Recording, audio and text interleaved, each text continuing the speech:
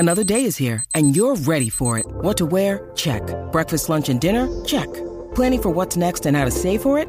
That's where Bank of America can help.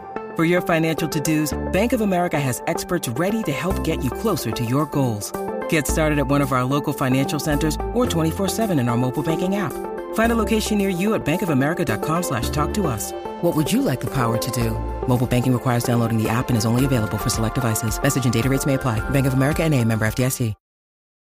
SCP-4547 Exterminans. As I've said before, we've seen countless examples of Earth coming to a horrific and awful end at the hands of anomalies in the SCP universe. What we don't see quite as often, however, are examples where the Foundation comes across another timeline or planet that has ended and has to piece together what happened. SCP-4547 does not take place on Earth, but rather shows a ruined planet and devastated species, proving just how quickly things can get out of control. SCP-4547 is listed as a Polyon class, which generally just means that it cannot be contained in any way by the Foundation, so there's no point in trying. It also possesses one of the shortest containment procedures on the wiki, simply listing that interstellar exploration should avoid it. This is because SCP-4547 takes place in the Ad Astra per Aspera canon, a timeline in which humanity abandons Earth after an anomalous disaster and takes to the stars instead, with the Foundation leading the way. This story takes place at a time prior to the abandonment of Earth, when the Foundation is still taking early steps on their journeys among the stars. SCP-4547 is a planet located approximately 15 light-years from our solar system, discovered by the Foundation in August of 2032. It was formerly the home planet of the Terranu, a sapient humanoid alien species, prior to an FK-class, or Broken Foundation, scenario that caused their extinction. A Broken Foundation scenario is one in which an anomaly management group, such as the Foundation, is either destroyed or otherwise fails in their goals, resulting in other disasters that wipe out the planet. The planet itself is not anomalous, but is now host to a large number of anomalous phenomena, making it an SCP in its own right. The Foundation had been receiving radio signals sent by the Terranu since 1942, and had managed to keep them secret from the public. These transmissions abruptly ceased in 1991, however, with no further word from them afterwards. Once the Foundation started venturing out from our solar system, they decided to check in on the Terranu to find out why they stopped transmitting, and to see if their planet could host humanity. The Terranu themselves are sapient and have a humanoid body structure, and they had an organization similar to the Foundation known as the Tihonum, which likely translates to Protectorate. They were dedicated to the general focus of protecting Terranu society and life, including against dangerous anomalies. But unlike the Foundation, they did not keep the anomalous a secret from the general public, leading to higher integration of anomalies into their culture. Unfortunately, it was discovered quickly after arriving on the planet that things had gone awry, and there's now a bunch of different anomalies present on the planet that resulted in the extinction of the Terranu. The Foundation took some time to look into some of the different phenomena to determine what exactly happened, so we're given a short list of some of the world-ending anomalies. First was a dead hand system of a major Terranu world superpower, which was designed to ensure mutually assured destruction through nuclear weapons, in case the end of society was detected. During a transition between heads of state, this system malfunctioned and initiated nuclear war. The resulting war lasted approximately 5 hours, and by its conclusion, over 10,000 nuclear weapons had been detonated, destroying most of the Tihonum bases and most major metropolitan areas. The exact functioning mechanics of this system are unknown, but it's believed to have functioned using a solid-state drive with a demon embedded into it, because this is the SCP universe, set to monitor for specific parameters. These parameters were set too specific, and a minor change in government triggered the dead hand. This, of course, was the big one that caused the destruction of the Tihanum and let loose all the other problems. The second problem came from a collection of organic nanites designed to improve the anatomy of the Terranu. Unfortunately, difficulties in implementing these improvements caused partial brain death, increased aggression, inhibition of social norms, and cannibalistic impulses. Or, in other words, a zombie rage virus. Furthermore, the affected individuals are able to enter stasis indefinitely, negating the need to breathe or eat. The Tihanum had kept a small sample of these nanites on hand, which were, of course, released during the nuclear war, becoming airborne. As a result, 49% of the Terranu population became infected, meaning that there's an estimated 1 to 2 billion of these infected creatures remaining on the planet presently. It's also noted that these nanites are capable of infecting humans. Next, we have a large glass model of the planet's solar system, which when not properly aligned would project a non-corporeal herbicidal field, destroying local plant matter. This field would expand based upon the amount of time spent unaligned, and while it was kept maintained by the Tihanum, that obviously stopped when this all went down. As a result, all of the plant life on the planet was rapidly killed off within 3 weeks, and although there are some remnants of the Tihanum that have tried to realign the machine, they've been unsuccessful. Fourth is a collection of 7 humanoid entities standing 500 meters tall, bearing noted similarities to SCP-231, the 7 females that were associated with the Children of the Scarlet King, most of which have given birth to increasingly horrible disasters. All 7 of these entities had been in a dormant state prior to the world's end, and when the Tihanum saw that things were getting loose, they apparently decided to nuke them to neutralize them. Instead, they only served to awaken them. The 7 entities identify themselves as the Kive Iveng Tun Karen, which translates roughly to the 7 spawn of the Red Ruler. They took control of the remnants of Terranu society and granted a resistance to many of the anomalous phenomena on the planet to any Terranu that served them. At some point, all 7 entities went to war with one another, with only one emerging victorious. One of the losers was infected with the zombie nanites, while the victor is one of the few remaining sapient life forms on the planet. Next is an intensely virulent mimetic cult centered around the number 5. The exact origin of this cult is unknown, but similar organizations were observed by the Tihanum prior to the end of the world. It's believed that after another K-class scenario, these organizations heavily mutated into this current version. One of the 7 spawn of the Red Ruler became infected by this cult, altering the details of its cult in order to follow the principles of this 5thist cult. The document mentions that there has been further research into this cult, but it's been expunged as a lethal info hazard, linking instead to the document on SCP-3125, the Cosmic Starfish, the God of Fifthism, and the ultimate anti-meme.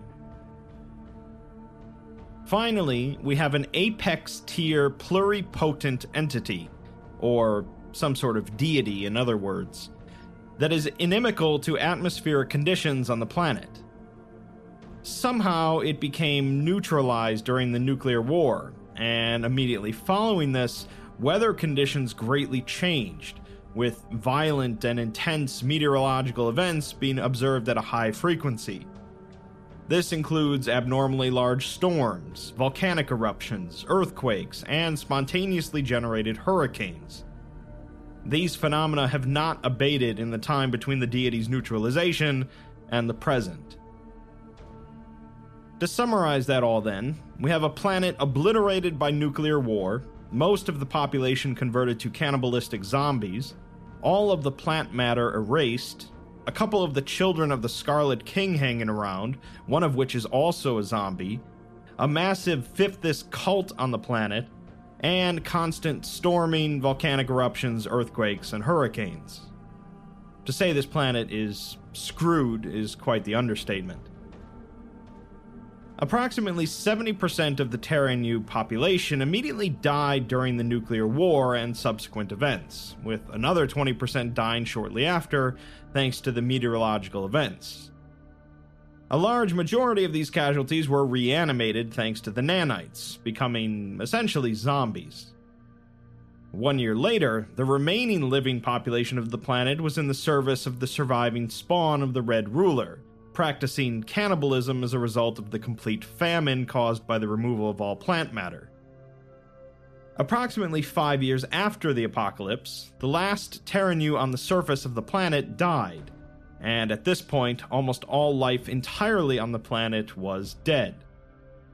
The remaining life was predominantly highly anomalous. The rest of the anomalous phenomena not mentioned earlier are either neutralized or destroyed thanks to the various effects of the apocalypse. A limited number of them have been recovered, but the majority remain on the planet and are not expected to require containment in any capacity. The most notable of these was a now extinct form of plant that formerly possessed sapience and psionic abilities. When consumed by a Terran-U, it enhanced the psionic capacity of the consumer. The plant was widely recognized among the society as another intelligent life form, and was integrated into the society, but was completely killed off along with the rest of the plant matter. That all brings us to the original exploration log of the Foundation discovering all this. Orbital imaging of the planet showed that it had experienced multiple K-class scenarios, but they couldn't get a good view of the surface, so they sent down a task force of 5 individuals to check it out, with an AI running their ship and managing things. The team heads down in a pod, and are equipped with 8 hours of oxygen. The pod lands and the doors open onto a heavily ruined cityscape, noted as being advanced, but near totally destroyed. They begin walking down the street, taking pictures along the way, and there seems to be no signs of any inhabitants. Since the signals they were receiving from here stopped in the early 90s, and it's 15 light-years away, they guess that it's been about 60 years since the disaster. One of them remarks that even if there were survivors from the initial fallout, they wouldn't have made it to today, as this is an angry planet with storms the size of continents. The AI had predicted that the weather should at least be clear for the few hours they're here, so they continue on. Eventually, they come across a sign that one of the team recognizes as being written in Ortothan. The Ortothans are a universal religion that support a guardian deity named Rakhmu Luzon in his battle against the Voratut, hostile entities from outside this universe. The Ortothans are represented on Earth through the organization the Church of the Second Hytoth, and I have my own video on them if you're interested in learning more. The Ortothans here seem to follow similar tenets, but appear to be a slightly different sect. They enter into the ruined building, finding several large murals depicting scenes from Ortothan mythology, such as the creation of the Second Hytoth, the death of several of the Korotusa, and the Vorotut. The murals are in surprisingly good condition considering the situation, and in the back, a team member finds several books written in Ortothan.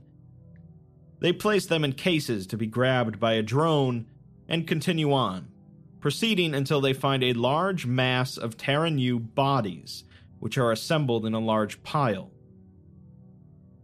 While looking over the massive pile of corpses, the bodies begin to twitch and move, with most of them incapable of standing. The entities begin to move towards the team, and one of them mentions that they were informed that there were zombies here.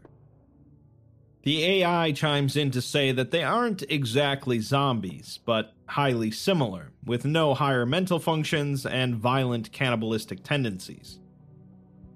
The team opens fire onto the zombies, swiftly dispatching any of them that pose a threat before firing an explosive round into the massive corpses. They remark on it being kind of pathetic that this is all that's left of the Terran-U, and they continue moving, turning a corner and seeing a large, vaguely reptilian creature. It's four-legged, with a skeletal head, and bears similarity to SCP-1124, which itself bears similarities to SCP-682, the hard-to-destroy reptile. The creature sniffs the air before moving towards the team, who immediately scramble into a nearby skyscraper and up the stairs. They emerge on the 5th floor and cautiously go to the windows to look outside, seeing the creature walking around outside before laying down in front of the building. Since they only have 3 hours of oxygen left, it seems their exploration is going to be cut short. The AI sends a lander down to pick them up on the roof of the building, and the team explores the rest of the skyscraper on their way up. They collect several documents and notes until they look out one of the windows and see something on the horizon. In the distance is a vaguely humanoid figure with large branching horns resembling tree branches. The horns on one side of its head have been damaged and broken off, and it's estimated to be 500 meters tall.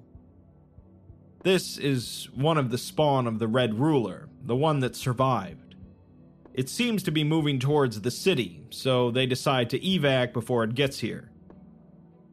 The team's conclusion is that there's nothing here but cockroaches, even if they are zombie cockroaches.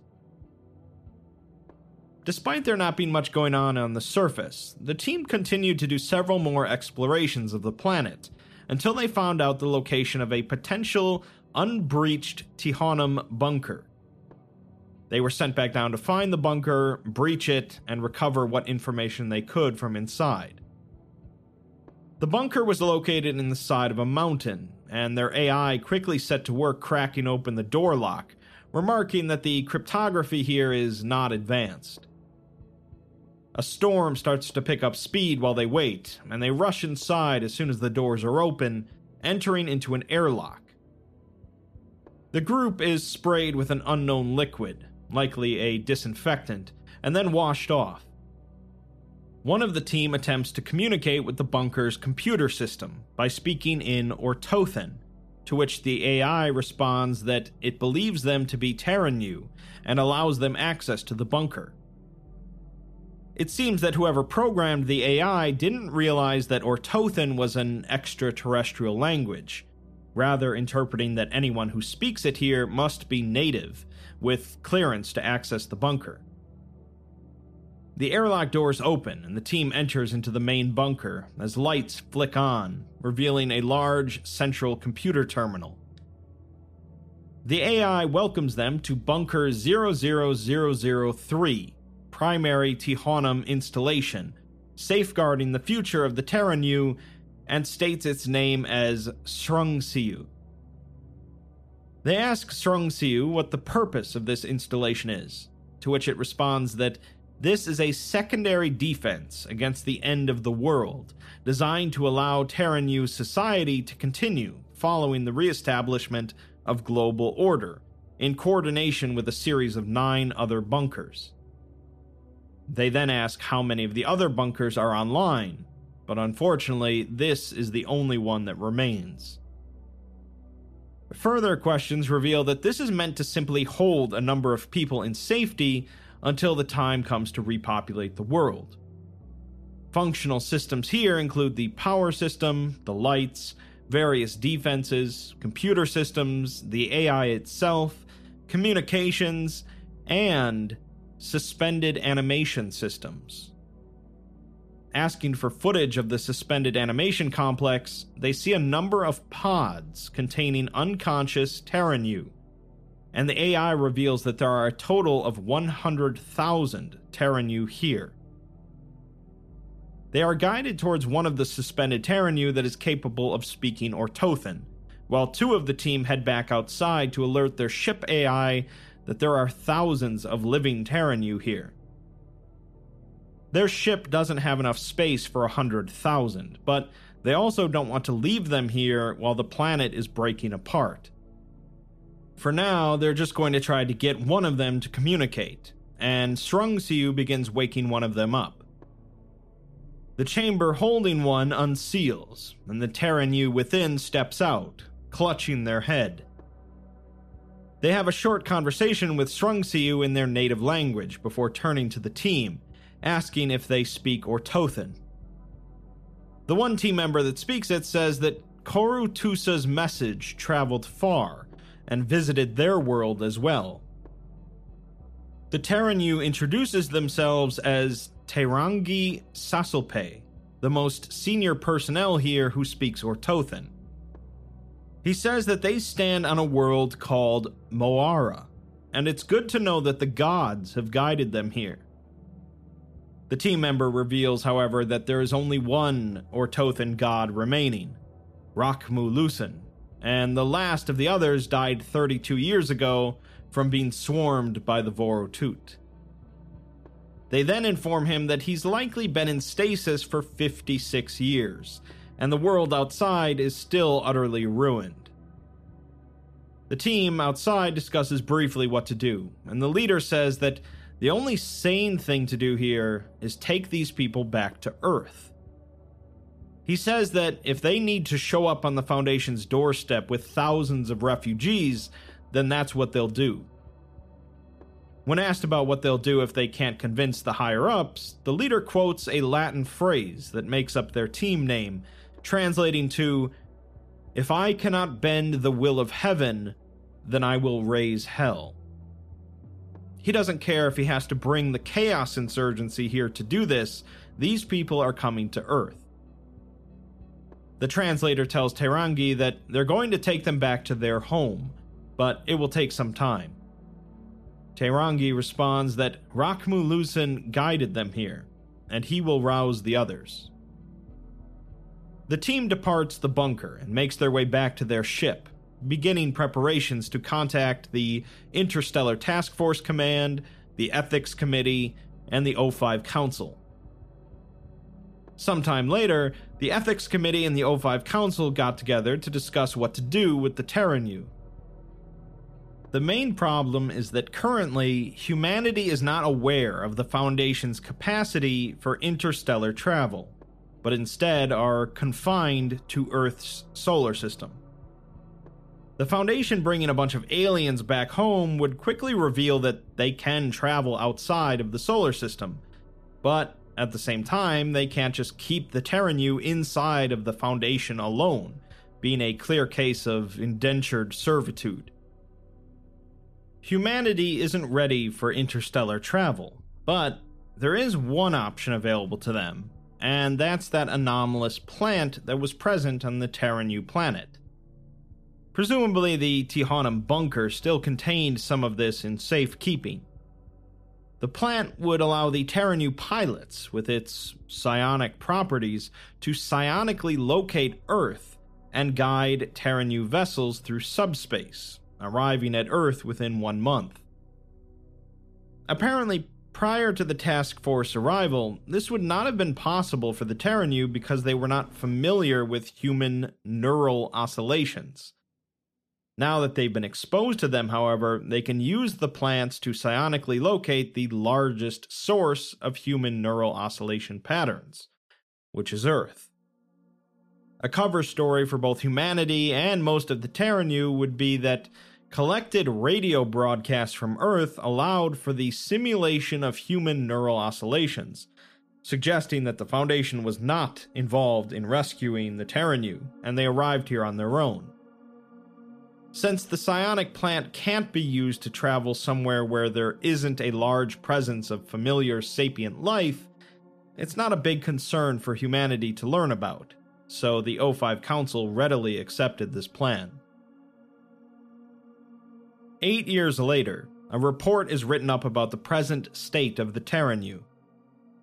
They are the fourth major sapient species to inhabit the Sol system, and the only species not native to the system, following humanity, the now absent Venusians, and the Martians. Terranu society is now primarily defined around the diaspora caused by the destruction of their home planet Moara, and it's not expected that any Terranu will ever return there, nor will any humans ever step foot on the planet. These unique feelings of total loss have led to a distinct but thriving culture. As they started to settle in our solar system, it was common for them to settle in growing or newly founded locations, as much of humanity was settling into different planets in the system. This was primarily evident in the terraforming of Callisto, one of the moons of Jupiter, designed to mimic Moara. It now holds 51% of the remaining Terranu population, with Mars holding 24%. Other Terranu can be found elsewhere in the system, primarily in large groups and communities, and only a few have established permanent residence in locations that are primarily human or Martian. Their culture can be described in broad strokes as having two primary focuses: the celebration of destroyed elements of Terranu culture, and efforts to ensure the continued survival of the Terranu species into the future. These have become the primary focus of the Tihonum in the Sol system, and since the majority of the surviving Terranu were directly affiliated with the Tihonum, these goals are common throughout the species. There have been multiple Terranu art movements to commemorate Moara in a variety of forms, the largest of which has been an attempt at terraforming Callisto to mimic Moara. There has also been an increased focus on family among Terranu, resulting in a general tendency towards marriage and child rearing. It's noted that Terranu reproduction is significantly different from human, and that the Terranu have 6 biological sexes, each capable of reproducing with any of the other 5. The majority of Terranu languages have gone extinct, with only one remaining in common usage. All living Terranu speak it, and other languages have only survived through recorded media and bilingual Terranu. Orthothan also remains popular among them, although it has been growing in popularity in general in the Sol system. Their society currently designates 3 distinct divisions of Terranu: the survivors, those that perished on Moara, and those born here in the Sol system. Of those born here are commonly viewed with great hope, as few of the original survivors believed that there would be a future beyond their home planet. Of these newborn, one of the most important is the 7-year-old Terangi Karishma, the first Terranu born in Sol, named after the Foundation task force member that made first contact with their species. The majority of the Terranu immigrants to the Sol system tend to follow an anomalous religion, with the majority following either the Church of the Second Hytoth or the Church of the Broken God. A smaller majority follow religions similar to the Children of the Scarlet King or Fifthism, and almost all of these follow unique traditions, rather than pre-existing human traditions. Terranu integration into human and Martian society was aided in large part by the Church of the Second Hytoth, the scripture of which was already well accepting of other alien cultures. The prior existence of worship of the Korutuza among the Terranu further aided in this, giving legitimacy to the belief system. The Church of the Second Hytoth also offered large amounts of aid to the refugees shortly after their arrival. The same occurred in a similar capacity with the Church of the Broken God, but Polarizing differences between the two species' worship of methane prevented full integration, and led to the formation of a fourth major denomination, one distinguished by embracing advanced technology while completely rejecting the practice of augmentation. The Blood Children and Fifth Philosophy religions are similar to the Children of the Scarlet King and Fifthism, and have gained prominence following the destruction of Moara. Of note is that the Blood Children are significantly more peaceful and less violent than the Children of the Scarlet King, and do not share in the same eschatological beliefs. They state that this is because the world has already ended once. The ruler's spawn came into their kingdom and died on their throne. In summary, the species is generally described as hopeful and dedicated to the continued survival of their race. This is an interesting article, one that front-loads a lot of doom and gloom before turning the corner and revealing that not everything in the universe is completely awful. It makes you believe at the start that this nightmarish planet is purely just evidence of a horrible apocalypse, and nothing good remains, which is rather par for the course for SCPs. Instead, you discover that there are some of these people left, and the Foundation actually does the right thing in rescuing them. The Ad Astra per Aspera canon isn't inherently optimistic, as there's plenty of doom and gloom to be had beyond the solar system, but the Foundation knows better than most how bad anomalous disasters can be. There's no need to leave a species to genocide when something can be done about it.